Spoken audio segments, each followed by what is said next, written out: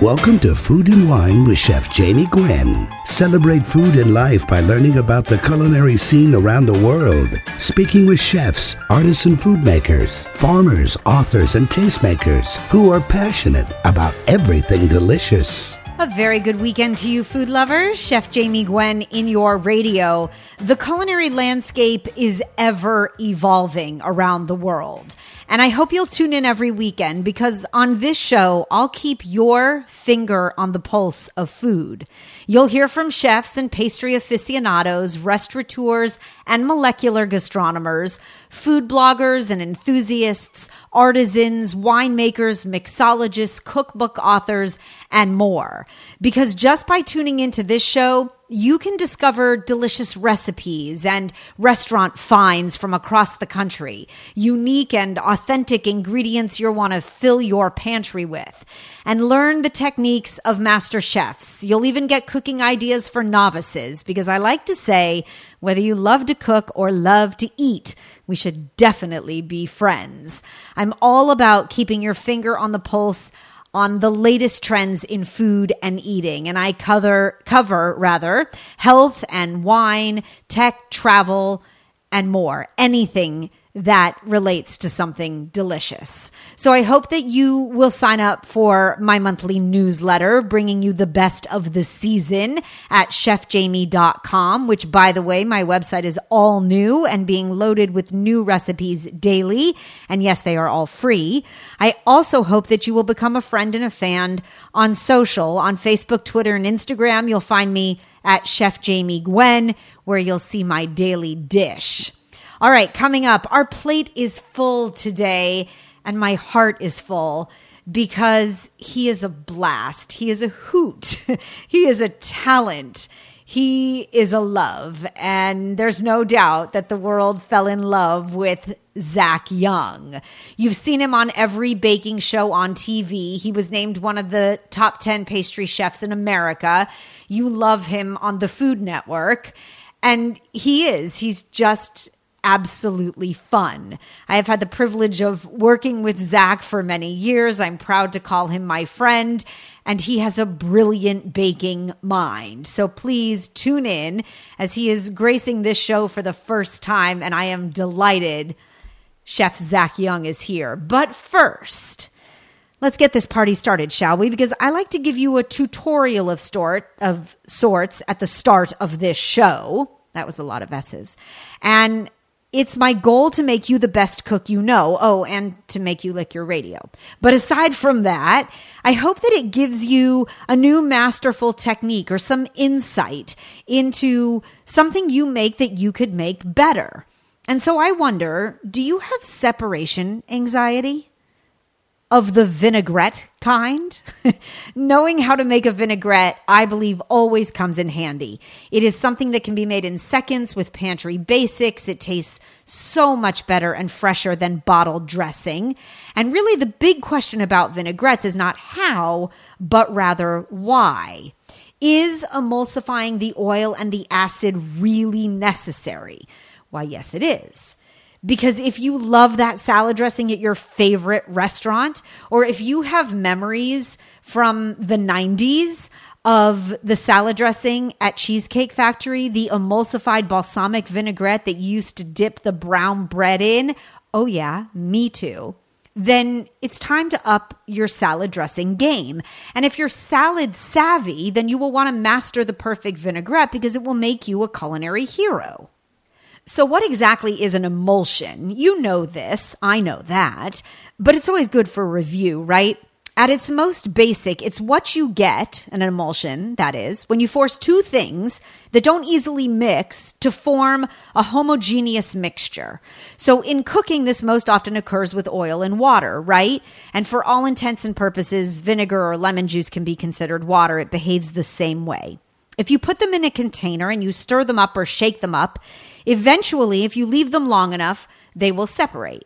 And there are a couple of ways around it. The first is to disperse one of the two, the oil, say, into fine enough droplets that water can completely surround it. And Culinary emulsifiers are molecules that contain one end that is attractive to water and one end that is attractive to oil. So you use an emulsifier to make an emulsified vinaigrette, like egg yolks or mustard or honey, and that's where the culinary heroship comes in, right? Now, at this point, you're probably thinking, this is all very neat, Jamie, but really what difference does it make to my salad? And the moral of this vinaigrette story is that unless you emulsify your vinaigrette, you often end up with a pile of leaves dressed in oil and a pool of vinegar at the bottom of the salad bowl, and it destroys the flavor. Now, an emulsified vinaigrette, however, uses the power of both the oil and the vinegar to cling tightly to the leaves of salad, and you have this balanced flavor in every beautiful mouthful. So the basic ratio for a vinaigrette is 1 part vinegar to 3 parts oil. But I've cut it down over the years, as have many chefs, and we often do 1 part vinegar to 2 parts oil for balance. And you'll want to adjust accordingly if you're using, let's say, a sweeter balsamic as opposed to lemon juice or a bitier vinegar. As with anything else, you get the best results if you use the highest quality ingredients, of course. And you will need both hands, or in my humble culinary opinion, you will only need 1 finger, because I make my vinaigrettes in the blender. I think the blender gives you the tightest emulsion that lasts the longest in the fridge. And if I'm going to make a batch of vinaigrette, I am going to make a big batch that I store in a mason jar that I use for the week or longer. And I place the vinegar or acid with the seasonings in the blender, and I turn it on and I slowly drizzle the oil to create an emulsified dressing. Now, you can make it by hand using a mixing bowl and a whisk. You want to stabilize the bowl using a damp towel, of course, wrapped around the base, you know. And you will need both hands because you will whisk and pour the oil at the same time. So use your blender. But adding that emulsifier is really the secret. A little bit of Dijon mustard, a roasted garlic clove will bind together the oil and vinegar, guaranteed. And for a no-fail vinaigrette every time, this is the ultimate chef's secret. Are you listening? Many years ago, I read a culinary science article about the strength of molasses. Yes, molasses. Molasses is the very best binding agent when it comes to making a vinaigrette. Don't tell anybody. Okay, tell everybody, please. But tell them Chef Jamie told you. And you don't really taste the molasses if you add just enough to bind the dressing. You get a hint of sweetness without any bitterness, which I happen to like. And the dressing stays together forever. And I mean forever. Now, I'm talking about a half a teaspoon to what is about 2 cups total of vinaigrette. Just try it. It's amazing. Now, a couple of more vinaigrette tricks, if you don't mind. Be sure to pour the oil in a slow, steady stream to resist breaking. And above all things, you want to experiment and change the type of oil or vinegar and add herbs or shallots or citrus zest and cater that dressing to the greens, to the salad. Your salad greens, your grilled vegetables, your pasta salads, your crudité will never be better when you master the making of a vinaigrette. And by the way, not to contradict myself, but if you want to just throw it all to the wind with a vinaigrette tonight, you can. Shake up the ingredients in a mason jar. Shake, shake, shake, shake, shake, and use it right away. It will be just fine. But those salads later in the week, when you go to reach for that maple balsamic Dijon vinaigrette that you made that was oh so good, and those salad dressings that I mentioned at the beginning that we love at our favorite restaurants, those are emulsified vinaigrettes. And they're the best. And that's it. So now you know. You will be a vinaigrette hero. I have a basic vinaigrette recipe to share with you, the most basic, in fact, with measurements. And if you'd like them, please email me. Jamie, Jamie, at chefjamie.com will get you to me. And you'll be making perfect vinaigrette in no time. I just know it. Live from New York, pastry chef extraordinaire, Food Network superstar, Zac Young is here, and I can't wait. Don't touch your dial. Chef Jamie Gwen in your radio. Be right back.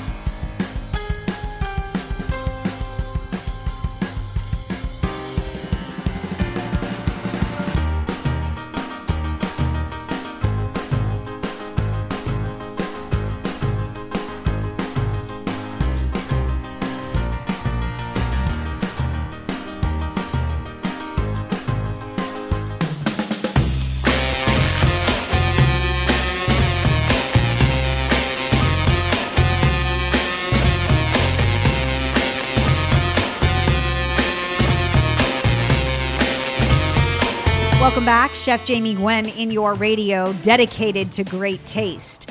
No way around it. Zac Young is obsessed with baking. You've no doubt seen him on every baking show on TV, named one of the top 10 pastry chefs in America. He is beloved, and you love him on the Food Network and Bravo and Netflix and more. Zac is known for his playful takes on American desserts, including the all-in-one Thanksgiving dessert sensation, the empire that is Piecaken. He's been included on the New York Times list of the best donuts in New York City. He's best known for his Final Four finish on the inaugural season of Bravo's Top Chef Just Desserts. But really, it's his signature wit and his pastry wisdom that make him an absolute star. I have had the distinct pleasure of working and partying with him on multiple occasions. And let me tell you, he is a talent and a blast. Gracing this show for the first time, and I am so delighted. Ladies and gentlemen, please give a warm welcome to Chef Zac Young. I am so glad you are here. Hello, hello, hello. Hello, hello.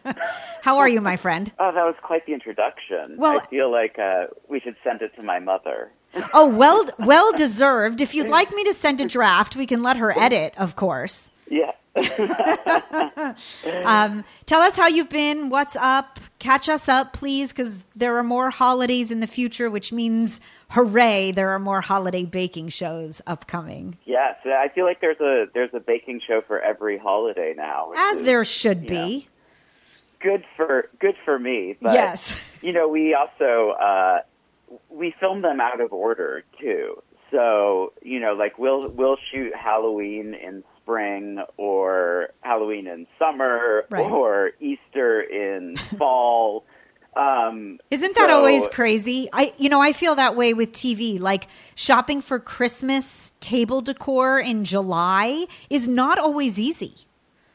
No, it's not. And I mean, the internet has made it a lot easier. Yes. But I remember when we used to be doing these long lead magazine shoots, right, 6 months out, and pre Amazon explosion, and you're like, where can I get Christmas ornaments? And so you end up going to the dollar store or any kind of factory outlet to try to find something. It's true.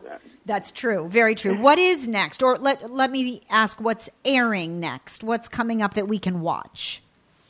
What is airing next? That is a good question. I'm actually kind of quiet this summer. We just did Spring Baking Championship Easter edition, which was so much fun. Fabulous. And now we have Halloween coming up we start in September.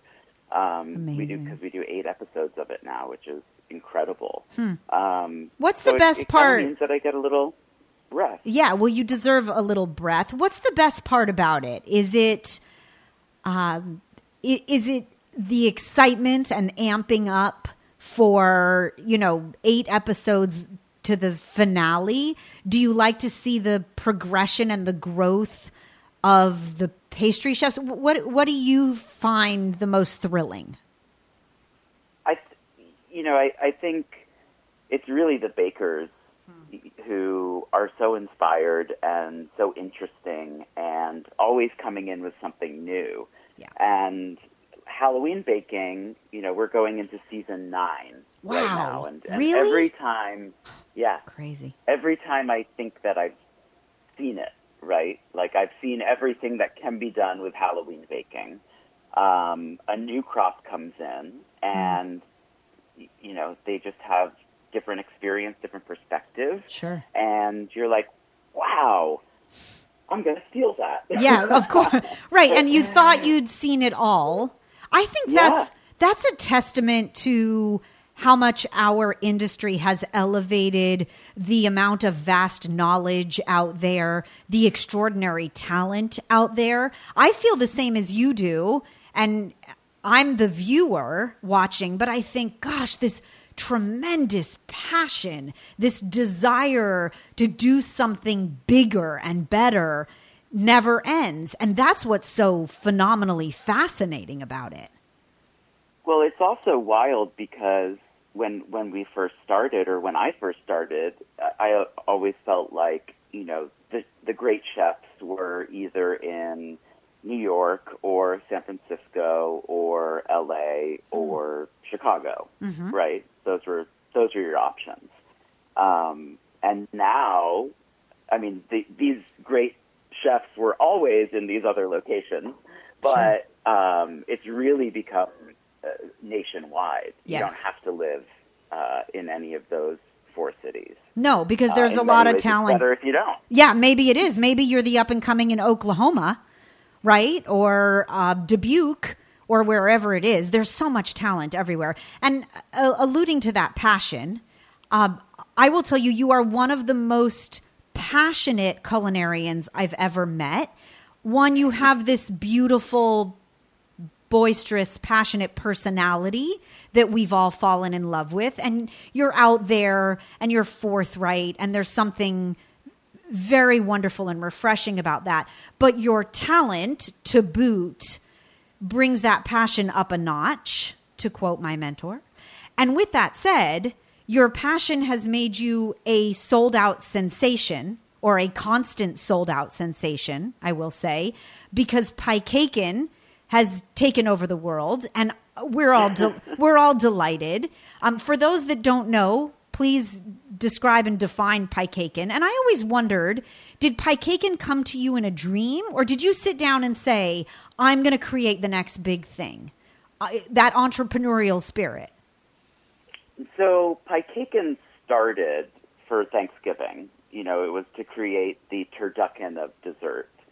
And it really started because we were, running restaurants, and we had one restaurant in Midtown Manhattan, and the executive chef there was a bit of a man-child in a wonderful way, and was like really excited about his turducken special for Thanksgiving, and just wouldn't shut up about it. So my pastry team there and I were kind of like, you know what? Why don't we make the turducken of dessert?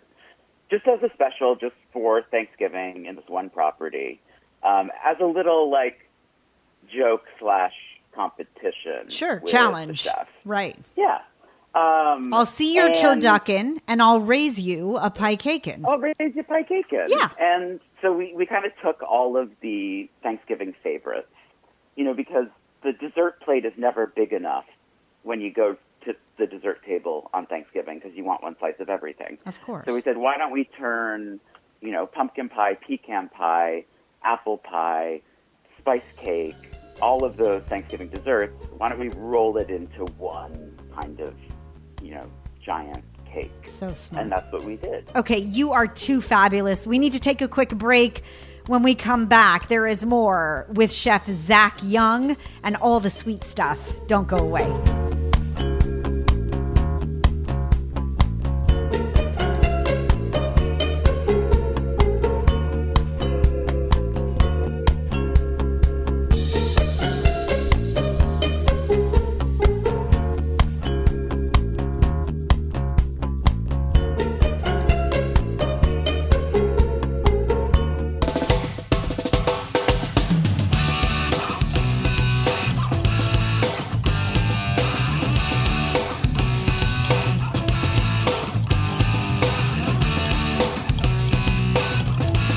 We're back and we're dishing Chef Jamie Gwen in your radio.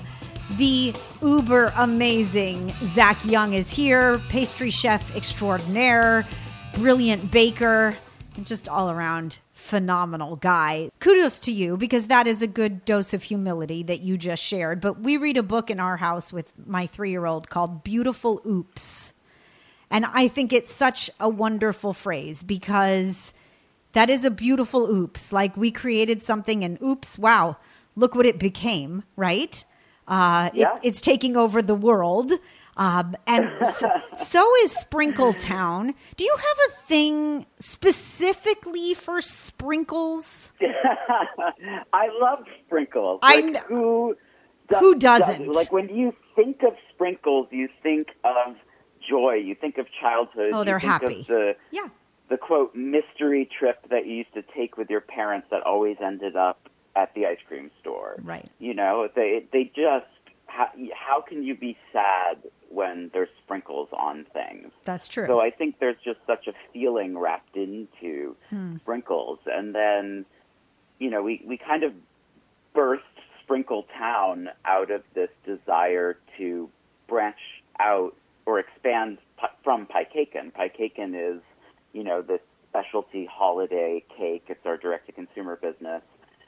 As we started to develop products for retail, traditional retail, food service, wholesale, you know, all of these other revenue streams or distribution streams, you know, we kind of wanted something greater. And I was like, why not build a whole town of sprinkles? A town of sprinkles. That sounds delightful and joyful. Like, nothing goes wrong and there's never rain in Sprinkle Town. And if it does rain, it rains sprinkles. Oh, it rains sprinkles. So we're trying to figure out how to make that happen. That would be great. When that happens, will you come back on before you go on, Kelly? Oh, absolutely. Oh, please. Absolutely. Please. Can we move to the savory side for a moment? Because it is a joy to know you. And, you know, every year in the desert, I love to see you in a lace muumuu with a glass of champagne on a stage somewhere, because there's nothing better. In my native environment. Yes, it is. Sun hat and in a sun hat and a caftan. That's right. But if we're not seeing the glass of champagne in one hand, we're seeing a spoon in the other. And the spoon has a mound of tartar on it, because I have never seen or met anyone as tartar crazy as you. Please explain. All right.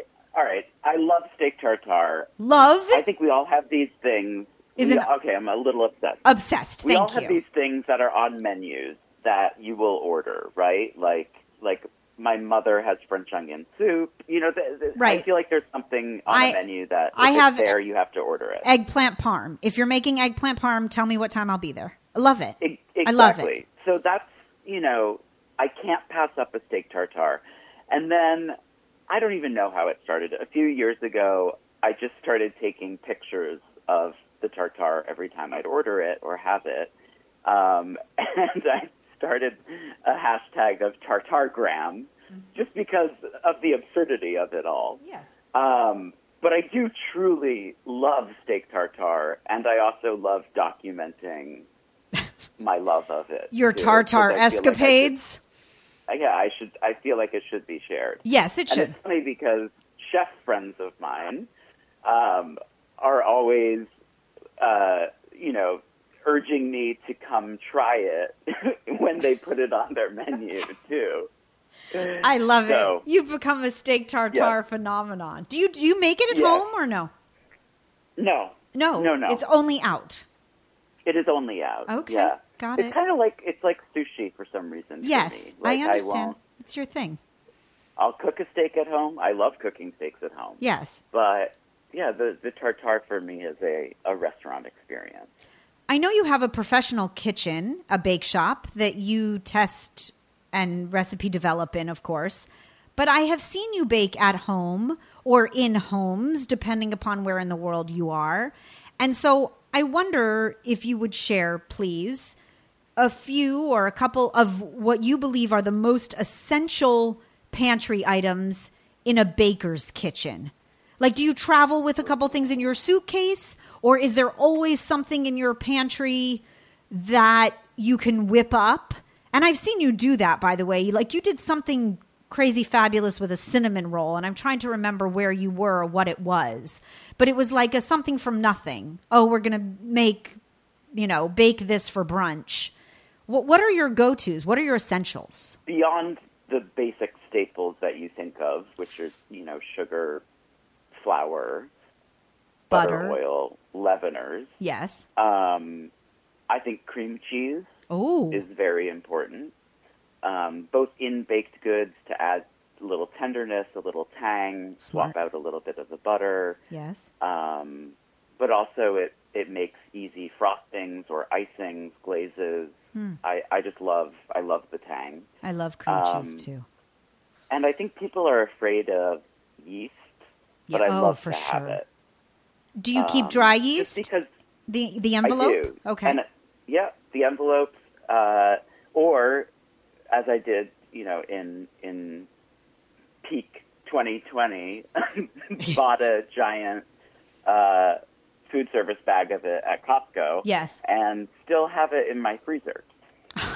So it served you well. And if you it has served you well. And if you wake up or friends come over mid-morning and you think, "Oh, need something," what's your go-to? What do you bake? Scones or biscuits or biscuit scone. Biscuits. Things. Is that the next Piecaken? Like the Skabiscuit? Yeah, you know what it is? I'm actually horrifically indecisive, and I basically want all of the things, so that's why I kind of mash things up. But, kind of like a sweet, flaky, buttery dough with whatever fruit is arguably going bad in my fridge or out of the freezer. So... And it comes together so quickly, right? It's easy. And there's also so many variations. You don't necessarily need buttermilk, or you can kind of just play with it. So it's always something that's a quick, sweet, fruit-laden treat. Yeah. Does everything you touch turn out? Like, I can tell you a story while you think of the last flop, because we've all had them. I can't imagine you're going to tell me, no, everything I make is perfect, Jamie. I'll never forget at the start of this show, more than 20 years ago, Ming Tsai, incredible talent, telling me that he breaks mayonnaise every time he attempts to make it in the food processor. Like, it was the most frustrating thing on the planet. The guy is an extraordinary talent, but he cannot master mayonnaise in the food processor, right? It's a timing thing or a patience thing. It's certainly not a talent thing. Does everything you touch turn to perfect pastry? No. It was actually, you know what it was? It was cornbread. Ooh. And, I mean, we used to make so much cornbread for the restaurants, for bread service or for brunch or whatever. Sure. And, I dug out the old recipe binder, and I was like, oh, let me just, I've made this cornbread a million times. I don't even need to look at it. And it's separated. Like, literally, in the oven, you had a 2-layer cornbread where all of the cornmeal went to the bottom, and the top was like a cake layer. And I was like, I couldn't even replicate this if I tried. And could you figure out the reasoning why? Did you go back to the chemistry book and determine it? Well, I messed up the buttermilk measurement. Oh, okay. All right. So you know what? There's always a reason. But I will tell you, make bakers everywhere, hearing you say that you've had a flop here or there or everywhere, much more so believe in the trial and error of mastering a recipe. And I think that's what it takes. And you would say the same, right? If you want to have a signature dessert in your household, you will have had to make it 30 times or 300 or whatever it is to perfect it. Absolutely. Because as scientific as pastry is, or as scientific as we think it is, there's also the oops of ingredients, like the buttermilk and the cornbread, or last week I couldn't figure out why the chocolate chip cookie recipe that I literally keep in my freezer that I make all the time, I couldn't figure out why it wasn't spreading, and I checked my oven calibration. Like, I was driving myself crazy. And then I ate one, and I was like, I forgot the sugar. I forgot the granulated sugar. Okay, it's true. You are obsessed with baking. Zac Young in your radio. More right after this.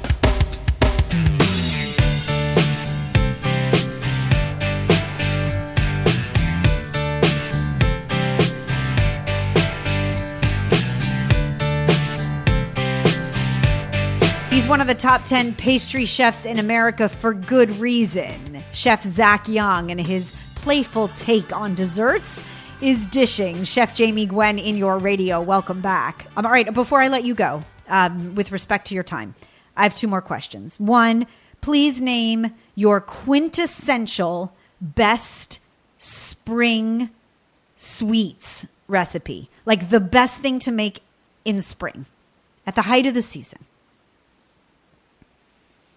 Carrot cake. Really? My birthday is in. I have come. My birthday's in September. Well, it's also a fall.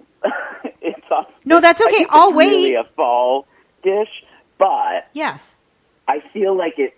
It always feels springy because I always feel like it's like an Easter thing. Easter bunny equals carrots. Carrots equal carrot cake. Therefore, spring is for carrot cake. But I think that's smart. And what goes into your carrot cake? Like, I'll name some things. Don't shriek. No pineapple or raisins or walnuts. No. No. You know what goes into my carrot cake? Carrots.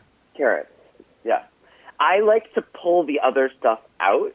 So cream cheese frosting and then some like deeply toasted sweetened coconut on the outside, or kind of pulling the candied walnuts on the outside. Okay. But the actual like carrot sponge itself, the carrot cake itself, is just I very much like it to be pure. And even spice-wise, I just really like it to be cinnamon. Really? I feel like it gets too muddled when you get into the other fall spices, which is also why I feel like it's a little springier. Yeah, of course. And I assume, and I would bet money that it has the perfect crumb. It does. Yes. For me, it does. It is actually a little tighter. Ah, okay. It's like almost a muffin. It's somewhere between a muffin and a cake. So it's like incredibly moist, but it has this kind of body to it. Okay. Which I really like. I just heard the word cake muffin in my head. Everything that you say now goes together. Like, Piecaken, cake muffin, biscone. Yeah. Yes, right. Yeah. We're blending. And then last but not least, if you could hang out in anyone's kitchen, and by the way, I'm going to be waiting for carrot cake until I see you next. If you could hang out in anyone's kitchen, whose would it be? In the garden. Oh. I feel like probably a million people have said that, but like, come on. Right? I'll sit out in that glorious backyard and wait for you there. I will also like pick the hydrangeas and peel them and bring them home with me. Do you have an Ina crush? I have a massive Ina crush. Massive Ina crush. Have you met her? Who doesn't? Have you met her? No. She's the one. She doesn't come to the company holiday party. Not that we have a company holiday party, but no, I've never had the opportunity to work with her, and I'm actually a little afraid if I ever did, because I feel like I would completely fangirl out. But I just like she is aspirational, period. But also she's so warm and real, and her food is just like everything she makes I want to eat, but I also want to like hang out with her and Jeffrey and all the other random people that seemingly come over and bring her flowers. Yes. It's true. Yeah. No, I get it. I totally get it. I just watched her make this roasted halibut or whatever the fish was with Ritz cracker crumbs, which I grew up in a Jewish household, and my mother would tell you could survive on a Ritz cracker alone, right? So it was so, what's the word? It was so like loving almost watching her make it. Like yes, it totally captured my attention, and I found it enthralling. And it was Ritz crackers, but that's what everyone loves about Ina. So I get it. But she's also doing it in this incredible kitchen. Oh gosh, like yes. all of her pots and pans and dishes and everything. But yet it's completely relatable, approachable, and feels like a hug. Yeah, and I'm true. like, when she says, like the jaded part of me, when she says, "How easy is that?" I'm like, yeah, well, it's easy if you have your kitchen in East Hampton and all of your copper pots and blah blah blah. But I'm like, no, it actually is easy because she does it with love and she loves it, and she's entertained by herself and her cooking as well. Yeah. Like the way she like giggles and chuckles to herself as she's cooking. I'm like, that's the love. And I call that humble confidence. I can't tell you how grateful I am to have spent this time with you. Thank you for sharing your passion on the radio. Thank you for sprinkling the world with joy and color. We can't wait for more from Sprinkletown, of course. And as the Piecaken Bake Shop empire grows, we will continue to follow and dig in and support in so many wonderful ways. And then as the holidays flow through the year, our TVs are on and we're watching. You are an absolute joy, Zac. You are, and I'm grateful to know you, and I thank you. You are, and it's such a pleasure to thank you. Spend time with you as always. And so that brings us to the end of another hour of truly delicious conversation and really fabulously engaging, warm, wonderful conversation too, don't you think? I think Zac Young is just absolutely fabulous. And I hope that you enjoyed the conversation and that we satiated your sweet tooth, of course. Let me leave you with my last bite, my last ounce or tidbit of gastronomic inspiration for the weekend. It's a 5-ingredient coconut curry cod. Sounds good, right? I know. So I saw fresh cod at the fishmonger, and I couldn't help it. I mean, it's oily and it's delicious, and so I bought 2 pounds.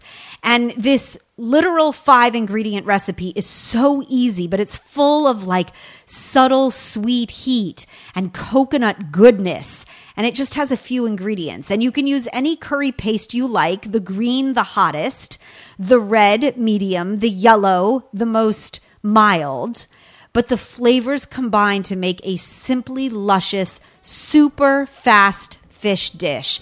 It is so good. Cod fillets, coconut milk, fresh ginger, curry paste, and cilantro leaves. I'm posting it now on Facebook, Twitter, and Instagram at Chef Jamie Gwen, so I'll meet you there. And then I will meet you here next weekend when I guarantee there is lots more fabulous food in your radio. I thank you for listening. I'm Chef Jamie Gwen signing off, and I hope you continue to eat well.